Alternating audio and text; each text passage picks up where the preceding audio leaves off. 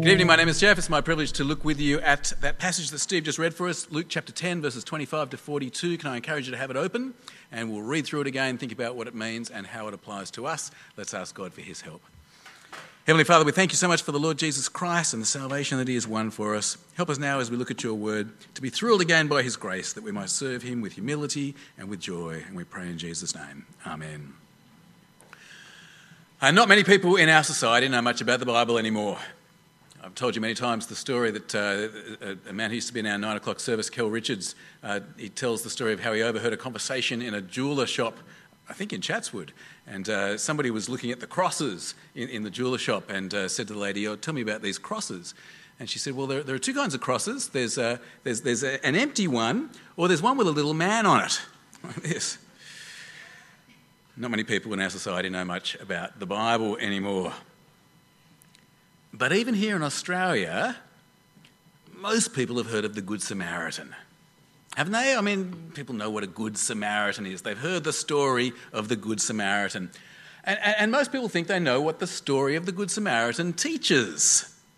For example, the website Bite Size Morality says this: Jesus told the parable of the Good Samaritan to explain that people should love everyone, including their enemies.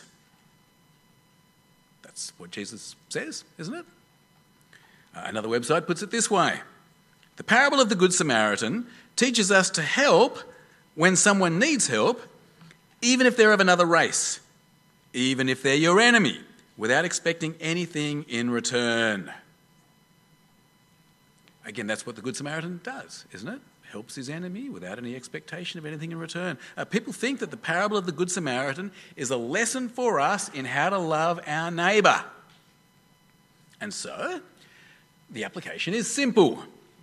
It's what you might call the Nike application. The application is, just do it. Just do it. Get out there and love your neighbour. But the thing about reading the Bible, like with reading any other literature, to understand the meaning of a text, you need to understand the context.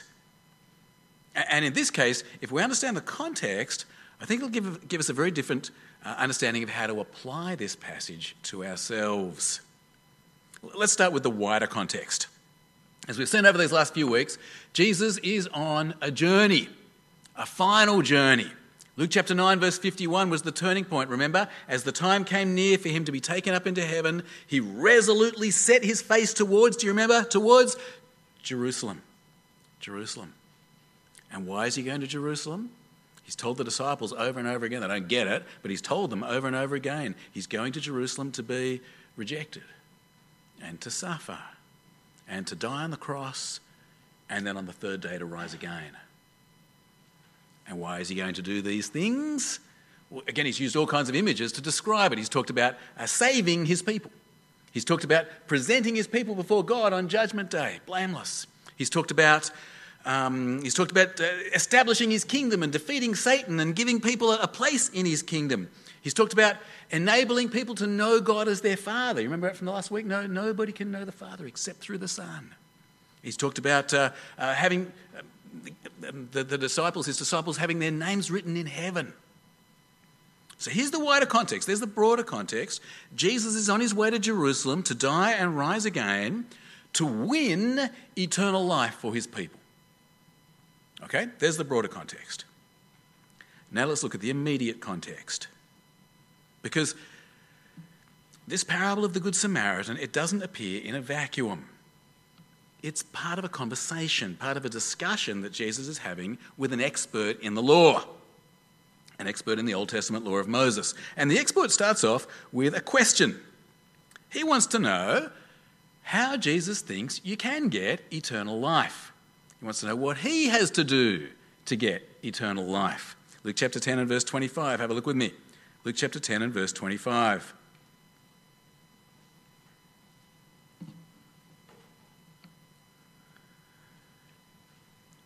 On one occasion, an expert in the law stood up to test Jesus. "Teacher," he asked, "what must I do to inherit eternal life?" Now, this bloke is an expert in the law. He thinks he already knows the answer to his question. He's not seeking information, as it says here. Did you notice in verse 1 he's testing Jesus to see if Jesus knows the law. And so Jesus replies with a question of his own. He says, well, how do you understand the law? Verse 26. What is written in the law? Jesus replied. How do you read it? Like most experts, this guy is keen to show off his knowledge and to teach people the truth. And so he quotes from two passages in the Old Testament. Two passages that together sum up the whole thrust of what God's law is on about, the whole thrust of what God wants from his people. He quotes first from Deuteronomy, the command to love God with all your heart, soul, mind and strength. And then he quotes from Leviticus, the command to love your neighbour as yourself. Verse 27, he answered, love the Lord your God with all your, this is the expert, love the Lord your God with all your heart and with all your soul and with all your strength and with all your mind, and love your neighbour as yourself. He's got it right. Jesus agrees with him. These two commands sum up the whole intention of God's law. These two commands sum up what God is looking for from his people. And so Jesus says, if you can just do these two things, you will have eternal life. Verse 28, you have answered correctly, Jesus replied. Do this and you will live. There's the answer. And sounds like a straight Nike application, doesn't it? Just do it. Do this and you will live. Love God with everything you are and have. Love your neighbour just as much as you love yourself. Do that. Heaven is yours. You will inherit eternal life. But if you stop and think about it, it's a pretty big ask, isn't it? I mean, could you honestly say that you love God with all your heart and soul and mind and strength all the time? Could you honestly say that you love your neighbour just as much as you love yourself? It's a pretty big ask. And this expert, it says here that he wants to justify himself. It's very, very important. He wants to justify himself. He wants to know that he's done God's law good enough to get himself to heaven. But these are pretty demanding commands. And so he asks Jesus another question. It's a very clever question. It's a question which might make it a little bit more achievable to obey God's second command. He asks Jesus to define neighbour. Tell me who my neighbour is. Because, I mean, for example, if it's just the lady next door, well, that's not too bad. That's almost doable. If you try really hard, you could just about love the lady next door as much as you love yourself. So the question is, how broadly does God's command apply? Verse 29. But he wanted to justify himself. So he asked Jesus, and who is my neighbour? All right, there's the immediate context of the parable of the Good Samaritan. We're talking about how to inherit eternal life, how to get to heaven. And this expert in the law wants to know what he can do to get himself to heaven, how he can justify himself.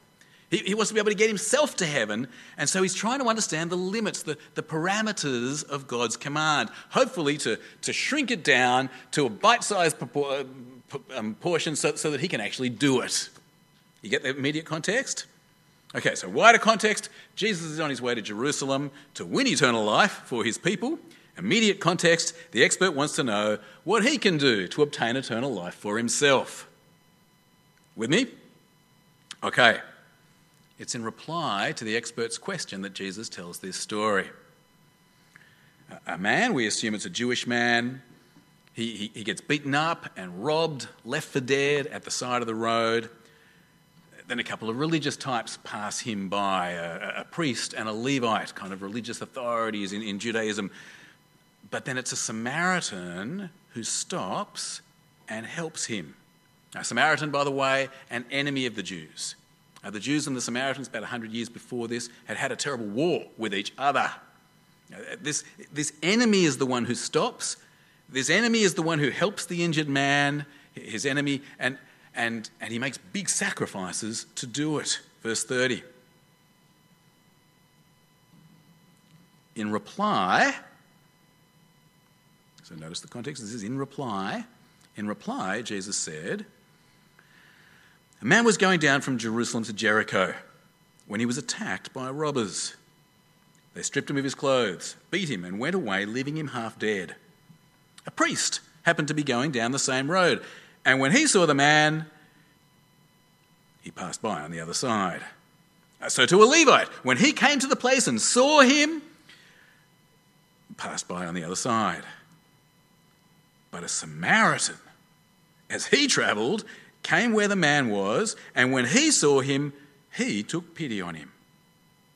He went to him and bandaged his wounds, pouring on oil and wine. Then he put the man on his own donkey, brought him to an inn, and took care of him. The next day, he took out 2 denarii, that's 2 days' wages, 2 denarii, and gave them to the innkeeper. Look after him, he said. When I return, I'll reimburse you for any extra expense you may have. Jesus now asks the expert in the law another question. Which one loved like a neighbour? Which one loved his neighbour here? And the answer, of course, the Samaritan. Verse 36. Which of these 3 do you think was a neighbour to the man who fell into the hands of robbers? The expert in the law replied, the one who had mercy on him. And so Jesus says, excellent. Go and do the same. You want to justify yourself? It's the Nike application. Just do it. Still in verse 37, Jesus told him, go and do likewise. All right, well, let's think about it. In context, what's the point that Jesus is making to the expert in the law here? This expert is trying to justify himself, who's trying to minimise God's law to make it obeyable, so that he can justify himself. Is Jesus actually saying to him, realistically, go and do it and you'll earn eternal life for yourself? Now, the whole point of Jesus' parable here, the whole point of the parable of the Good Samaritan is this. What Jesus is doing, he's maximising God's law. He's giving it the broadest possible application. It's a bit like what he does in the Sermon on the Mount, where he says, you think you haven't murdered? Even if you've been angry, you've murdered in your heart. He's giving it maximum application. Who is your neighbour? It's not just the lady next door. And it's not just your family. And it's not just the people who are your friends. And it's not just the people who are from your country. It's even your enemy. Anyone who needs you, you should love with a sacrificial love as much as you love yourself. If you want to obey the command, love your neighbour as you love yourself. Do you know what, friends? I am 100% sure of this. This expert in the law won't be able to just do it. He's not going to be good enough. If this is what God's law means, he's not going to be able to justify himself. If this is what it means to love your neighbour as yourself, let alone to love God with all your heart, soul, mind and strength, this expert in the law will not inherit eternal life. And neither will I, and neither will you. There's no way the expert can just do it with God's law. There's no way he can justify himself. Do you know what this expert needs? What this expert needs is, he needs someone who will go to Jerusalem and die for his sins. He needs someone who will go to Jerusalem and suffer and die and rise again to offer him eternal life as a free gift.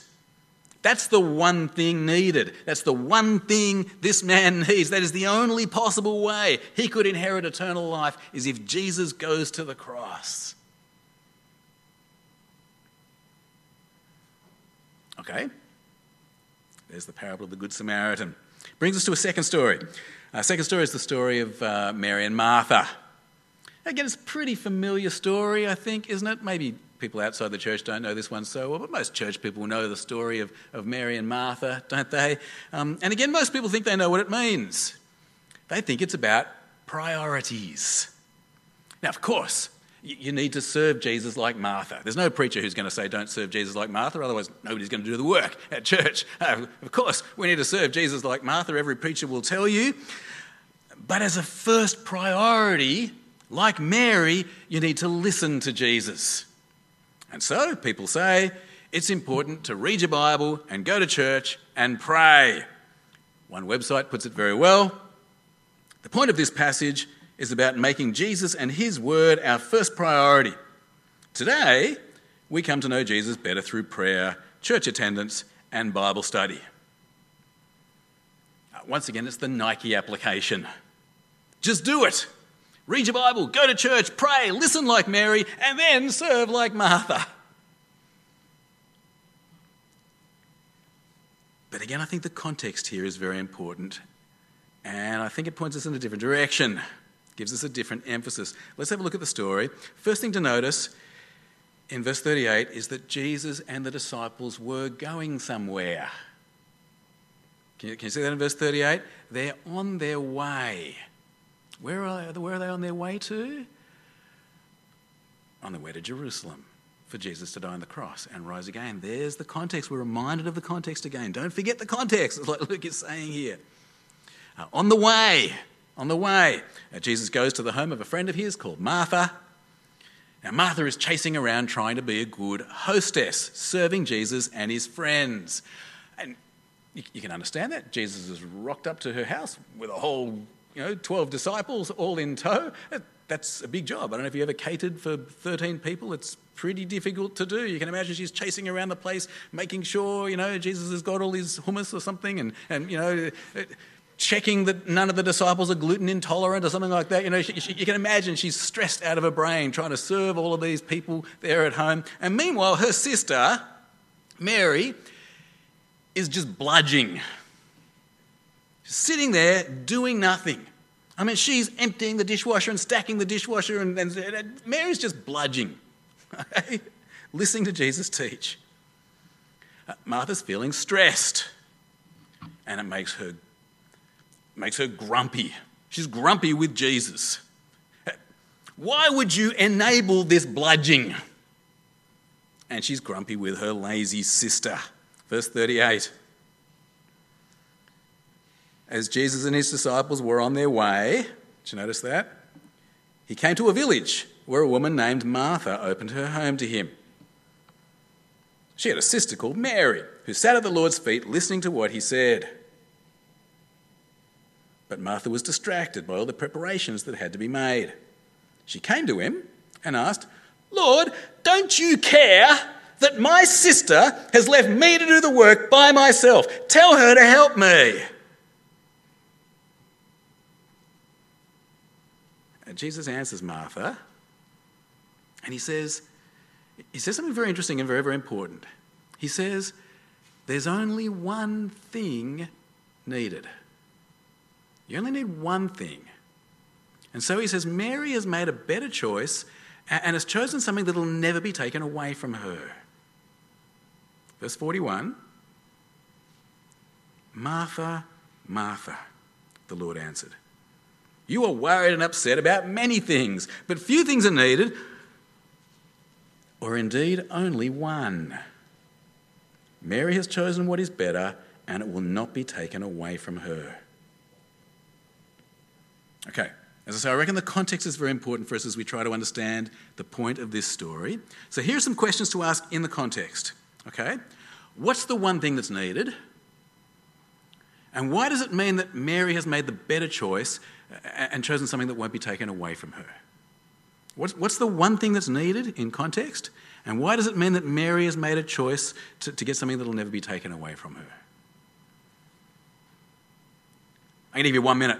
Turn to each other and have a think about those two questions in context. What's the one thing needed?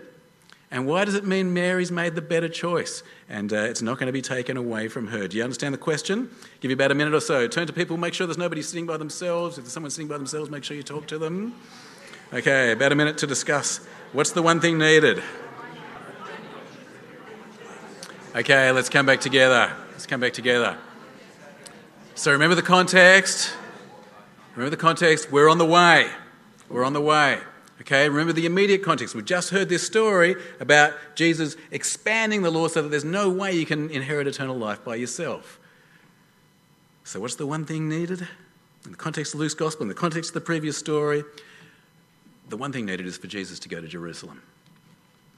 The one thing needed is for Jesus to die on the cross and rise again from the dead. That is the one necessary thing for people who can't justify themselves. That is the one necessary thing for people like us to inherit eternal life. That is the one necessary thing for you to get your name written in heaven. That's the one thing needed. Jesus going to Jerusalem to die and rise again. So why does that mean Mary has made the better choice? A choice that will not be taken away from her? Why better to sit at Jesus' feet rather than rush around worriedly and grumpily serving Jesus? Well, if the one thing necessary is for Jesus to go to the cross and die and rise again for us, then the one thing that we need to do is this. The one thing we need to do is bludge off Jesus.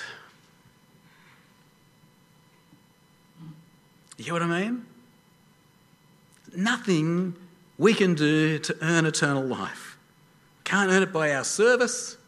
Can't earn it by our prayer or Bible reading or going to church. Can't earn it by anything we can do. We can only receive salvation as a free gift from Jesus who won it by his life, death and resurrection. The only way to get that which will never be taken away from you is to bludge it off Jesus. If we're saved by what we do, if we can justify ourselves, then Martha's got it right. She's working hard. And she's got every reason to be stressed, because how do you know if you've done enough? I mean, what if you serve peanuts and one of the disciples has an allergic reaction or something like that? You know, she's got every reason to be stressed. If you're saved by serving, then of course she's got every reason to be resentful. She's working and her sister's bludging. But if you're saved by Jesus, there's no room for stress because he's done it all. And there's no room for proud grumpiness. You just humbly receive the grace of Jesus. All right. You see what's here in this passage? Two very familiar stories, aren't they? Our first story of the Good Samaritan. Jesus is asked how to inherit eternal life. He agrees it's by loving God and loving your neighbour. But the expert in the law wants to do it himself, justify himself. And so he wants to shrink the parameters, define neighbour in a way that's achievable. But Jesus won't let him do it. He defines neighbour as widely as possible. Second story, Martha and Mary. Martha's serving, Mary is bludging. Martha gets grumpy, but Jesus says there's only one thing needed. Better to sit and bludge from him than worriedly and grumpily serve him. Okay, we've read the stories, we've tried to see them in their context. Now let's think about applying them to ourselves. Now I think having seen the stories in their context, that there are some serious problems with the Nike application, don't you reckon? In fact, I reckon there are three very significant problems that these parables show us. Three very significant problems. The whole point of the stories is to show us these problems with the Nike application. The whole point of why Jesus tells the parable of the Good Samaritan, he's trying to show the expert in the law that he can't just do it. If you understand God's law rightly, you'll realise that you could never love God with your whole heart, soul, mind and strength. You could never love your neighbour as yourself. But there's the first big problem with the just do it application. We cannot just do it. And friend, if you are hoping that somehow you will be good enough to get to heaven, if you are hoping that somehow you'll be able to do enough things to be able to get yourself eternal life, I'm sorry to tell you that you are in for a very, very big shock. Because you're not good enough. You can't just do it. There's nothing you can do to inherit eternal life. But more than that, if we think we have to just do it, then we'll do the same thing as the expert. We'll try to minimise God's requirements, we'll try to shrink them down into something we can do, something achievable, and we'll actually miss the whole point of God's law. Do you ever find yourself doing that? You see a command in God's word, something about giving lots of money or something like that, and you go, I wonder how much it actually is. Is it 10%? Is it not? Do you ever find yourself looking for loopholes? Yeah, well, I imagine that applied back then in that context, but really it couldn't be saying that to me. How could I do that? Have you ever found yourself obeying the letter of God's commands but losing the spirit of them? That's the Aussie way. You ask the average Aussie, will you go to heaven? And they will say, I hope so. And if you say to them, well, what about your sin? They will say, oh, I haven't done any big sins. I haven't murdered anyone recently. I haven't robbed any banks. I love my family. Let's define neighbour narrowly enough so that it's just, I love my family, I look after them. I hope I'll be okay. Friends, it's not the intention of God's commands. They're not about ticking a box. They're not about us justifying ourselves. They're not about us making them small enough to do. No, what they are, they should be a vision of the life that God wants for his saved people. To love God and love your neighbour. They should be a vision of what we will be like when we are transformed in the new heaven and new earth. And I'll tell you what, there we won't be trying to shrink it down. There we will be delighting in loving God, delighting in loving our neighbour. That's what God's commands are on about, to give this vision of the life of love for his saved people. And so we've got to be careful not to be minimisers of God's commands. We want to maximise them to find new ways to love the God who has graciously saved us through the one thing needed, through the life, death and resurrection of Jesus. The just do it application of the Good Samaritan, it's deeply problematic. We can't just do it. And if we try to minimise God's law so that we can, we actually lose the point of God's law completely. Same with the story of Martha and Mary. Shows us another big problem with the Nike application. Another big problem with the just do it application is that we will end up stressed and burdened like Martha. We'll feel burdened and anxious because how can you ever know if you've done enough? How can you ever know if you've served Jesus enough? How can you ever know if you've listened to Jesus enough? How can you ever know if your priorities are good enough? Do you ever feel like that? I think it's very common for the children of Tiger parents. We've always been told we've got to jump the bar. If we think God is like that, we've got to jump the bar. It's stressful. Do you ever feel stressed, burdened, guilty, worried if you've done enough, worried if you've given enough, worried if you've served enough? And more than that, I think we'll end up resentful. We'll resent serving and we'll resent the people who don't suffer like we do. Have you ever had this experience? You drag yourself out into the freezing cold from your nice warm house. You drag yourself out of the freezing cold and get in the car and drive to Bible study, and it's cold and it's wet and it's miserable, and you sit down in Bible study and then you hear all the pathetic excuses of those people who couldn't be bothered turning up that night. Have you ever felt that sense of resentment? Like, I'm having to suffer, why aren't they suffering with me? Jesus' point is this. There's only one thing needed, and it's not that we serve him like Martha, and it's not even that we sit at his feet and listen to him like Mary. The one thing necessary is that he went to Jerusalem to die and rise again to save us. He saves us by his grace. And so there's no need to be burdened. You can know for sure that you are saved. If you never do another thing for Jesus, in one sense, doesn't matter. He saves you. You don't save yourself. You don't have to worry about whether you've done enough. Jesus has done it all.